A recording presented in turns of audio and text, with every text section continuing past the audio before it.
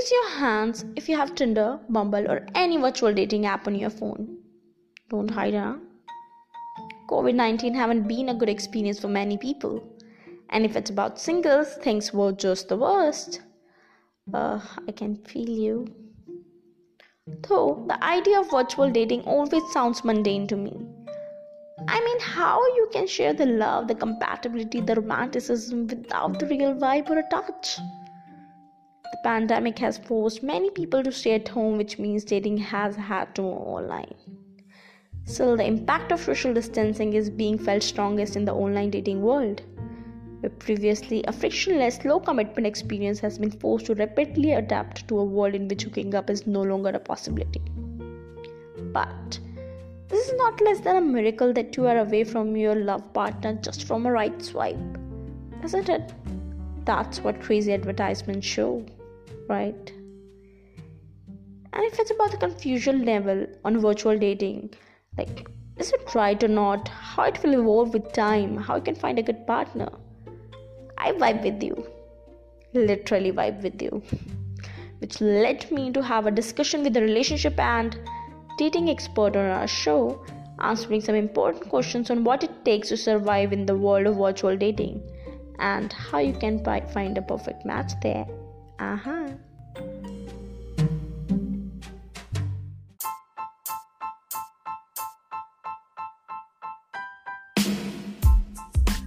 Hey everyone, I'm Priya Suchdeva and you're listening to Trending Diary, the podcast. Your journey to connect with ideas, stories, experiences, and people starts now. Today I'm joined with Neda, who is a professional matchmaker and a relationship coach with more than 15 years of experience. She's a matchmaker at 3-Day Rule and a life and relationship coach at Dating Practically. Uh-huh. Neda received her master's degree in gender policy from the State University of New York and bachelor's in women's, gender, and sexuality studies. Neda uses a client-centered connectivity and firmly rooted in the belief that each person bears an unrepeatable dignity. In this episode today, we are going to understand the world of virtual dating from Neda's eyes and where this trend will take the dating in future. Quite excited to have the lady on the show and have some big conversation. So tune in.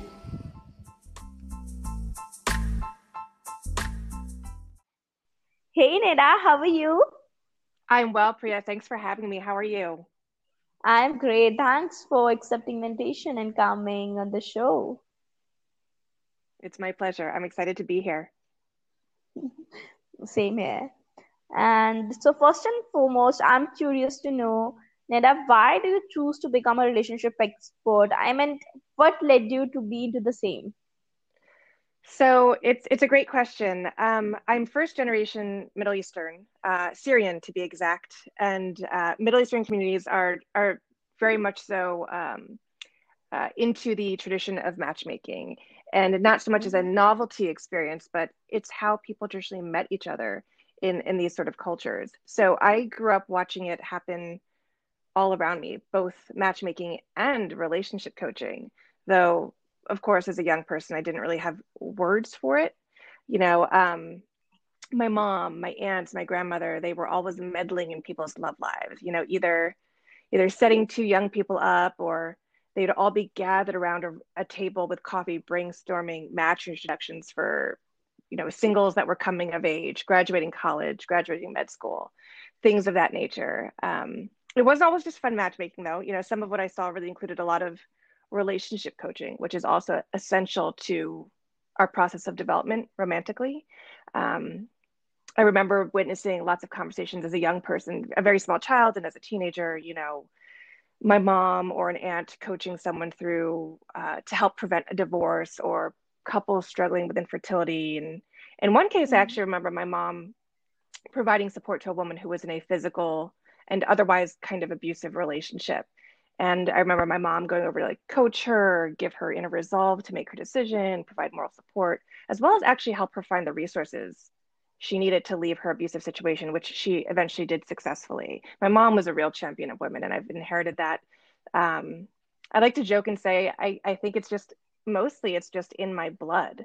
to be a matchmaker. You know, it's less of what I do, and it's more of who I am. And I feel really lucky to be living my passion and my purpose in what I do. Gotcha. It's interesting to know that. So, Nida, the evolution of online dating has been a brisk one.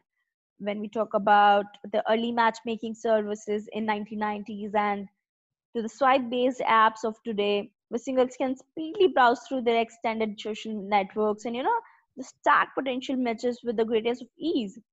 For better or worse, these interaction flow has changed how a generation of singles meet their mates. I mean, from a real vibe connection to the whole virtual one.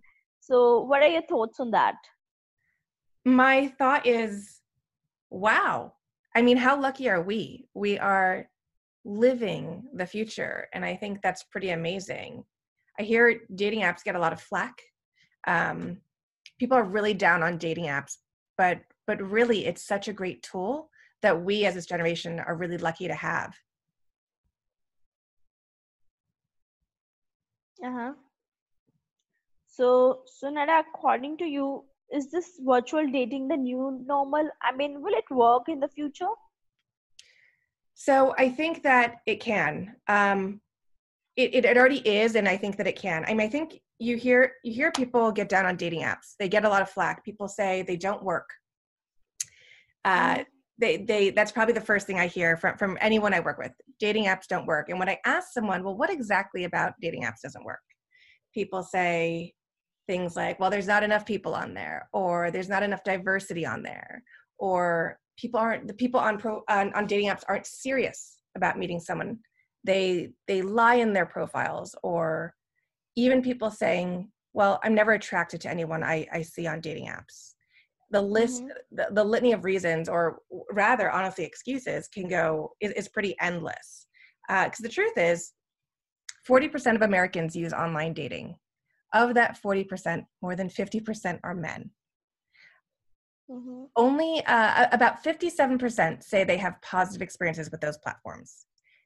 12% of online daters report getting into a relationship or getting married as a result of that online dating platform that they used.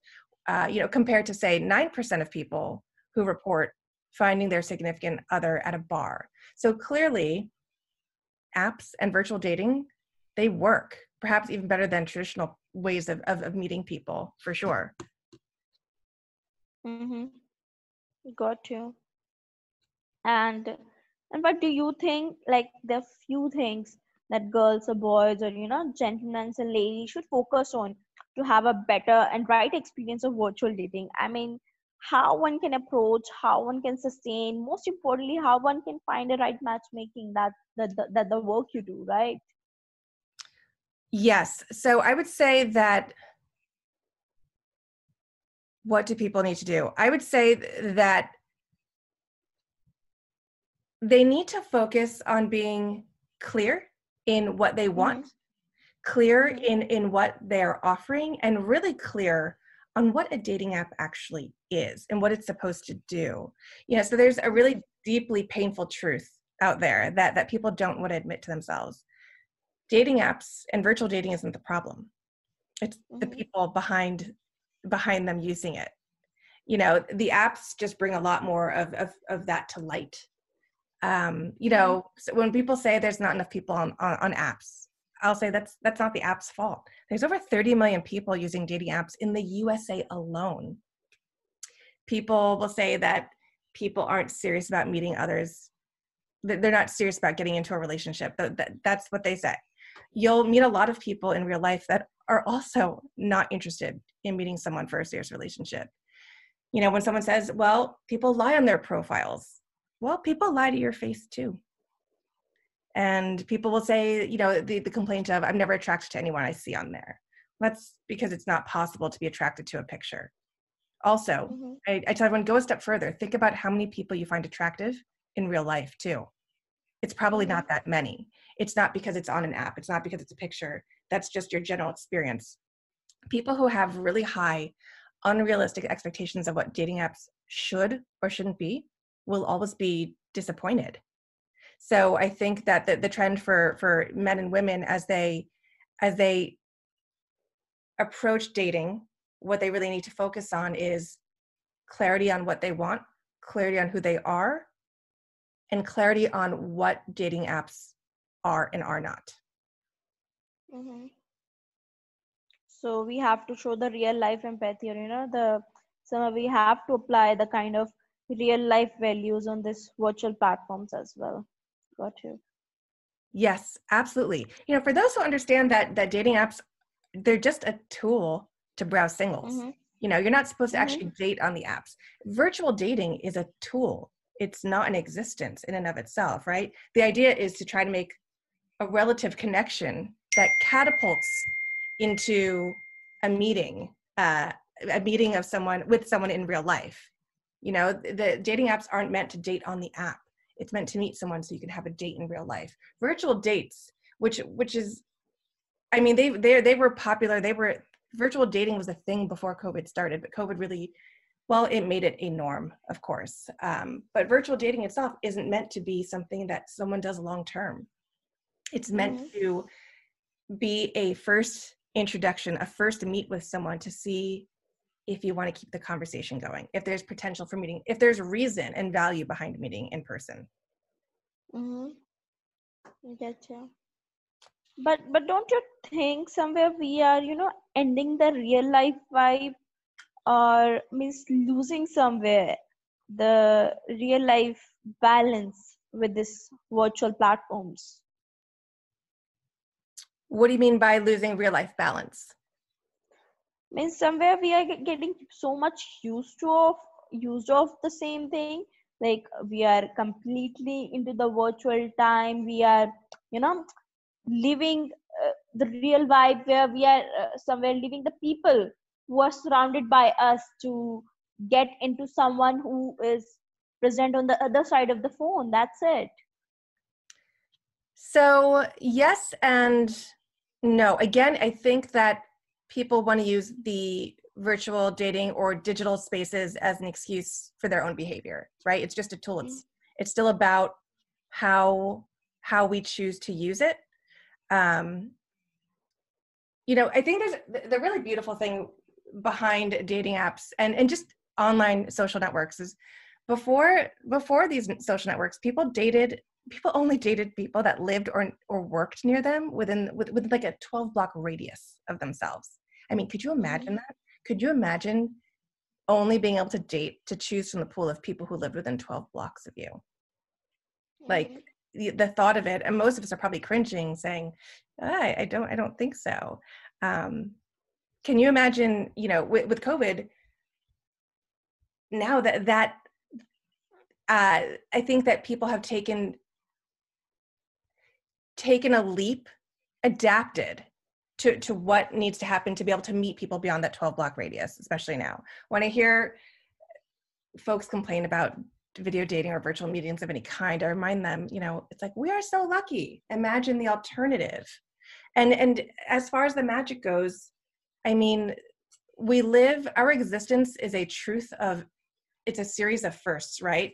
A first date is nothing like a first virtual date, which is nothing like a first phone call or a first text. They're all special because they happen to be first, but nothing will ever completely replace being in person. And that's the end goal. It's always about eventually sharing a space physically with another human. But how we get there, I think all the avenues that lead to that are good, right? Right. And also when we talk about this increments in the technology, these dating apps have also launched video features, for a better experience. It's like video is great, it's delightful when you're completely isolated, but this is going to also create a resurgence of magic in the real life experience. What I felt, I'm not saying about another person, like there's a nothing like as an in-person shared experience. I know, like right now I'm talking to you, we are having great conversation, but when you meet the person, when you're really feeling, you're surrounded by that vibe, that's missed. So how one can manage the real world love and the virtual world love? How you can differentiate between that? So I think it was the anthropologist Helen Fisher that said our brains are our best algorithm. It means that we can't read about someone or exchange text messages to really know whether or not someone fully works for us. The best full way truly is to meet in person. That's always the end goal. The video is great for what it's supposed to do. People think of, oh, I don't want a video date because that's just the life they're in. It is great. It's a great tool to figure out now if someone's worth meeting in person for a variety of reasons. It doesn't just have to be COVID, but COVID happens to be the one we're living under. You know, virtual dating, it's supposed to be a bridge. It's a conduit. It's not an end in itself. COVID has really shown the world how much we take others for granted. We are all under lockdown. We're under house arrest, essentially. We don't get to be with other humans, and I think we've taken a lot of that for granted. And it's true that you know, there's that adage that we don't know the value of something until we've lost it. And because we've lost it for the better part of the year now, coming together in person is extra magical for sure. But again, how we get there is really important. For now, people are getting a chance to meet because they're having the virtual date set that up for them. Whereas the alternative, without the virtual meet, a lot less people would be meeting in person. For now, at least, especially, you know, when I am working with clients and their potential matches, I'm interviewing people. As of a few years ago, politics became the big issue, and it still is a big issue. You know, did you vote left or did you vote right? And as of this year, the question is, are you open to meeting in person or are you not? That's a first ever that I've experienced in my 15 plus years of doing this, because people live different lives. People have different comfort levels. You know, you may be comfortable meeting in person and taking a risk for COVID because you think you're perfectly healthy. You're probably going to be fine going through it. But the person you really want to meet might be the person that takes care of their 85-year-old mom or dad who is at risk for you know, being hurt deeply by COVID. And so they just can't take that chance. Virtual dates are that bridge. Again, how lucky are we? If it was a different time or virtual dating didn't exist at all, it'd be really different. Got you. And somewhere I really agree on this point, at least with you. But Nera, there's one more thing, like as you are into the niche, so, and you are the expert, like rock star of this field.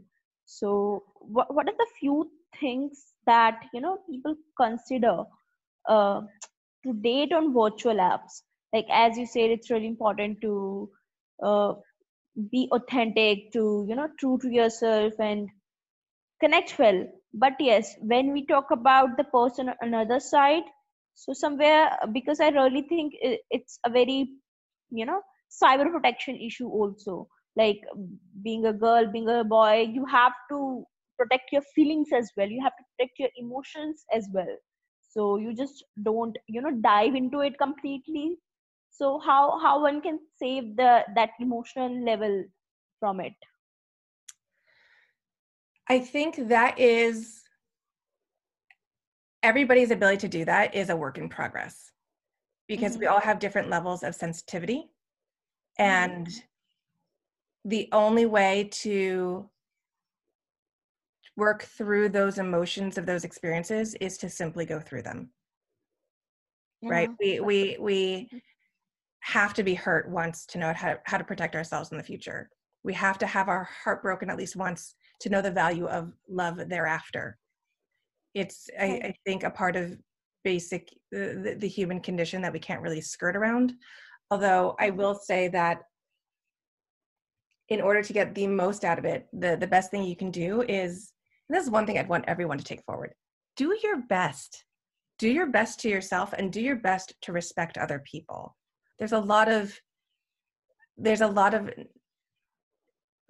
like, I think it's something like 42% of women report getting inappropriate messages from men. It's really disappointing. It's a pretty high number. It's disturbing. It's disheartening. It's also rude and completely, you know, completely uncalled for. women, if the women listening to this, I would say you're going to keep experiencing that. And I'm so sorry. And it's going to hurt. And it's going to make you feel like the process is just hopeless. It's not. And for the people showing those pictures, in this case, I am specifically referring to men. All I can say is, why? You know, where do you think that's getting you? To everyone listening, treat others how you want to be treated. And if you follow that, you're bound to be okay in this process. Exactly. Is there any particular, because you had been into this industry, you had been into this, you know, field of coaching, where you get the chance to meet a lot of guys and girls, ladies and gentlemen, and listen their stories. So is there any particular stories, any particular incident that stuck with you that has completely changed your belief system, and any impactful story that you find, oh, okay, means you even got shocked, means this is a dating world we are actually living in. So is there any particular one? So whether you talk about it's a lovely or a dark side of it, completely on you. Is there any particular story that you want to share? I mean, so many years. There's been so many. People really continue to amaze me and surprise me. I'm a matchmaker. It's an art. Part of my method includes, you know, hard and fast facts about people, you know, from age and the preferred age range to what their, you know, relationship goals are. Some part of it is just having an understanding of human behavior, and another part is intuition. That being said, absolutely nothing can be predicted to perfection. It just doesn't exist, right? My goal is always to maximize the potential for long-term compatibility between two people over, say, rather short-term chemistry. So when I say this story, it's because I want to put it out there. There's no meaning of failure in what we do, but I did put this couple on together. This match that I made, and they just didn't like each other, and I just adored the male. Like, I thought he was just wonderful, and I set him up on his very next date, and I know that he was a little disheartened. The very next date, which I put him on just a couple of weeks later, and after listening to him be very disappointed and be really sad and feel like there's no one out there, the very next person I introduced him to, they hit it off. They've been living together. They've been together about a year and a half. They've been living together. Once COVID hit, I think they decided to quarantine together and decided to live together. It's been a year and a half, and they're perfectly happy. It's you know, it was one thing didn't fit, but the next thing did. But to watch a person very quickly go from feeling deep sadness and deep heartbreak about something to the very opposite of that, to the thing that I want them to feel, is really amazing. I also had a couple that I introduced, I guess, about a year and a half ago at this point, because they got engaged in May. And it was one of those stories where timing just kept being wrong. And I couldn't, you know, one was either with someone or without the other. And I just couldn't make this match happen. And when I finally was able to, when they were both single, I was able to make this happen. It was exactly how I wanted it to be for both of them and for me. They were swept each other off each other's feet. They're happy. They got engaged in May. They just bought a house this summer. So much in life can be about timing. I've learned that as well for couples. So those are two stories that I'm really particularly happy about that happened within the last year or so. That sounds sweet. That sounds beautiful. And also you had mentioned something about, you know, compatibility over chemistry. So what about that? Please elaborate. How do you define this compatibility term over chemistry? Sure. Okay, so I really love this topic because a lot of people get lost in the idea of chemistry, attraction, connection, compatibility, and the diceness between the definitions of those terms. So you'd spoken to virtual dating earlier, and so one of the biggest complaints I get about virtual dating is someone saying to me, well, if it's a virtual date, I can't gauge attraction or chemistry. Well, there are two tidbits, you know, that I usually share with people share with a person when someone says that to me. First is, you can't necessarily gauge attraction or chemistry to someone on an in-person date either. If you sit with that one for a second, you kind of realize, oh yeah, all those dates you've been on for the last however long, I couldn't necessarily gauge either. I often found myself saying, oh, I'm not sure. I think I need to see that person again to know for sure. So why do you expect something out of a virtual date that you know is not a guarantee on an in-person date either? And then the second is that 35% of American singles experienced zero attraction on a first date, only to then later report falling madly in love. This was a Match.com study. A second or third date with someone you didn't have a feeling of chemistry or attraction to initially on a first date could change your life forever. Every person has rejected someone after a first date based on the fact that they didn't feel immediate chemistry on their end. They didn't feel attraction. They didn't get the butterflies, the warm and fuzzies. And what people don't realize is that someone they wanted to get to know better rejected them for that very same reason. So again, treat your dates the way you would want dates to treat you, because a greater number than you think of people fall in love or feel attraction or chemistry well after the first date. Compatibility, so we think of chemistry as we get excited. It's a physiological response. Our skin feels warm. There are butterflies in our stomach. We feel a little nervous. We feel a little excited. We don't know what to do with all those emotions. Someone just makes us feel like we glow, right? We all want that feeling. We all want to feel like we're glowing. Unfortunately, it's the kind of warmth that can also burn you down. Chemistry, it could also be the thing that literally sets your life on fire, your relationship on fire. It's not because of it, but it's not an indicator that something's going to work long term, that something is really fully compatible. If chemistry, most people listening to this podcast have been around long enough to know that just because someone gives you all of those feelings and more doesn't mean it's going to work. And if it did, I honestly probably would be out of a job. Chemistry isn't enough to go on. Passion is amazing. I'm not saying anyone should live without it, but you can't live with only it. Not happily, probably not successfully. Compatibility is more about, shared goals, shared values, a shared lifestyle. It doesn't mean you need to have every hobby in common. Absolutely not. I know a lot of people who don't have a lot of crossover in their hobbies, but their first and foremost common interest is one another, is keeping the other happy, because that's important to them. But getting along, being able to spend time together, it sounds mundane to some, but that kind of intimacy, that's called companionate love. That lasts a lifetime. Passion is short term. It just is a fact of life. Again, a physiological part of ourselves, a part of our lives. Whereas the other lasts forever. So, the idea is to have, in a perfect world, everybody could attain a perfect chemistry with perfect compatibility, but that's not always the case.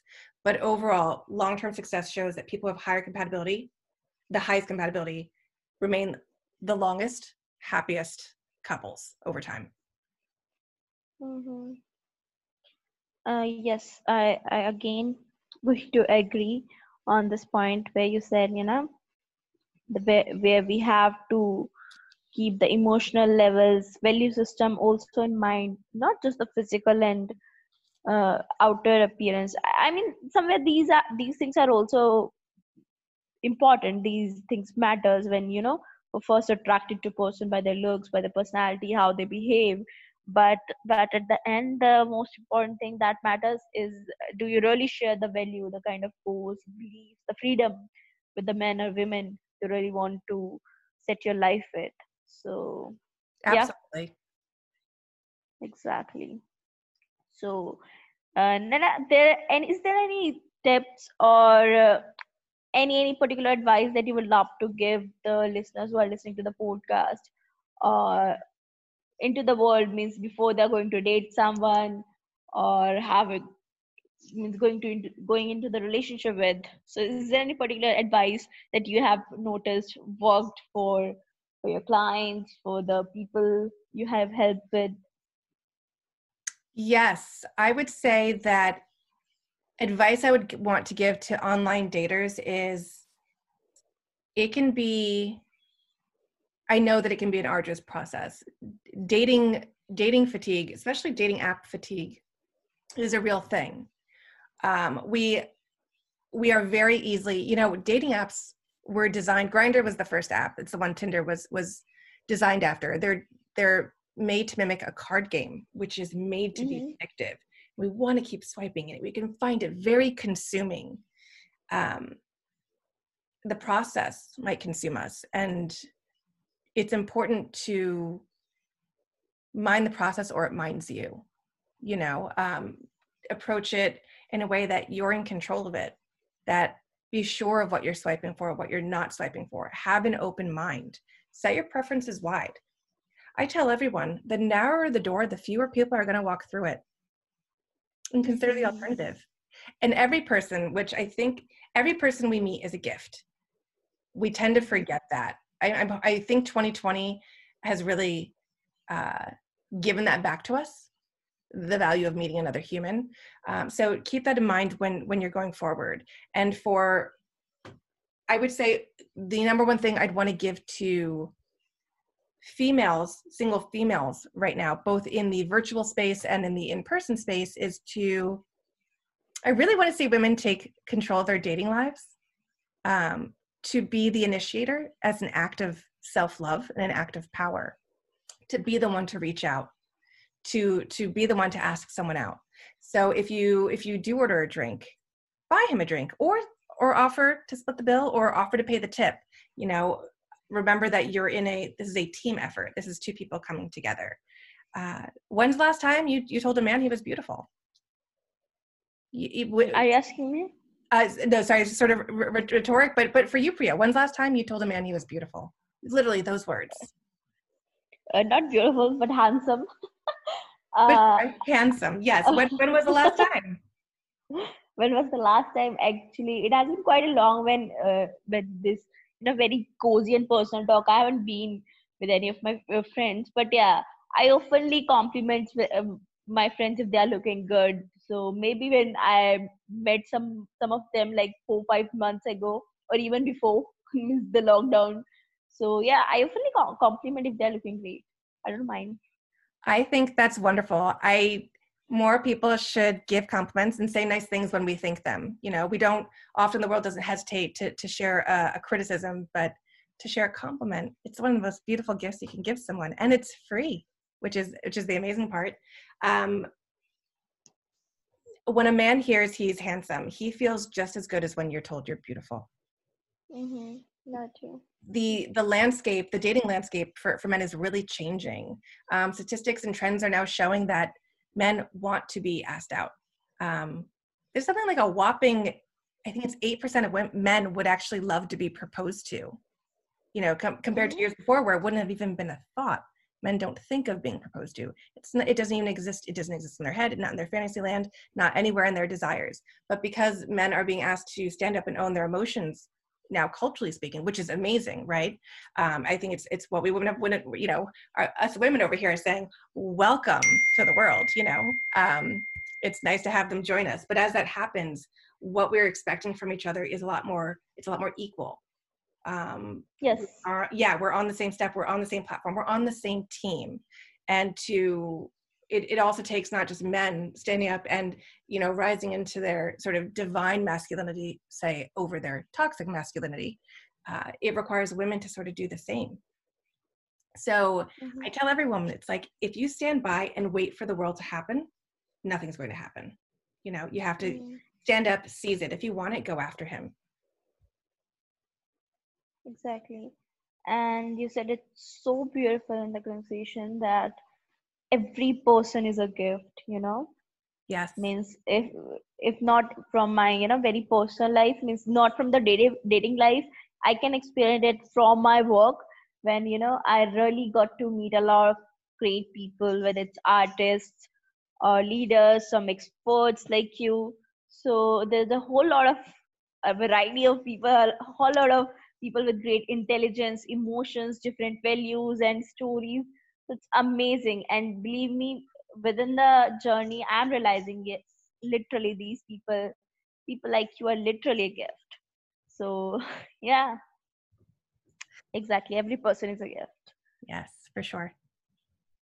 Okay, so before wrapping it up, Nera, there's one thing I'm curious to know. What is the one trend that you are, most passionate about, or I should say, you want to see more embraced in the new world? So this is a particular question, this is a custom of Trending Diary. I ask to every guest who come on the show.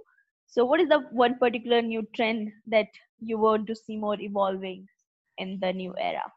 That's a great question. So as a result of COVID and the surge in virtual dating, people have been forced to date slowly.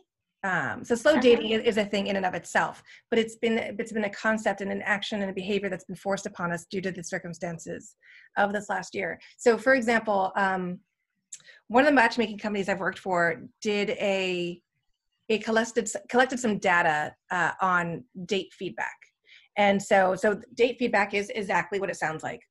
The thoughts and feelings of a person about the person they went on a date with right after the date happened.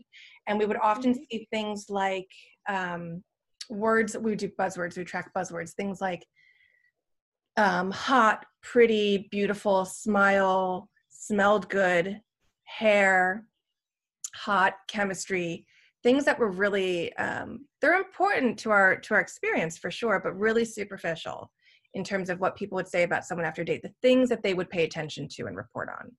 Those words changed to things like gentleman, family values, kind, warm, considerate, things that didn't pop up beforehand. So it sort of forced people to sit down and pay attention to each person individually in their most unrepeatable singularity of who they are in the world, and really, really pay attention.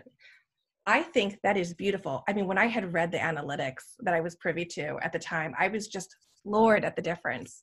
I think it was just the most beautiful thing to see as a matchmaker, so as an expert in the industry, to see it with my own eyes and say, this is what I want for people to pay attention to. Unfortunately, it took a natural disaster, a tragedy to make that happen, but here it is, and now it's trending, and I want it to stay. So if I could see anything remain the same or trend remain throughout the next, well, through the course of forever, is to people to date intentionally in a way that really takes the time to get to know someone else for who they truly are.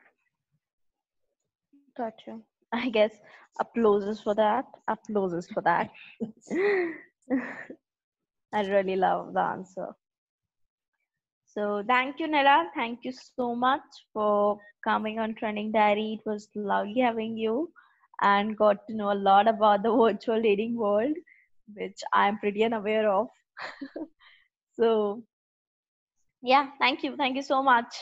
Thank you, Priya. It was a pleasure. It was really, really great to talk with you about all of this.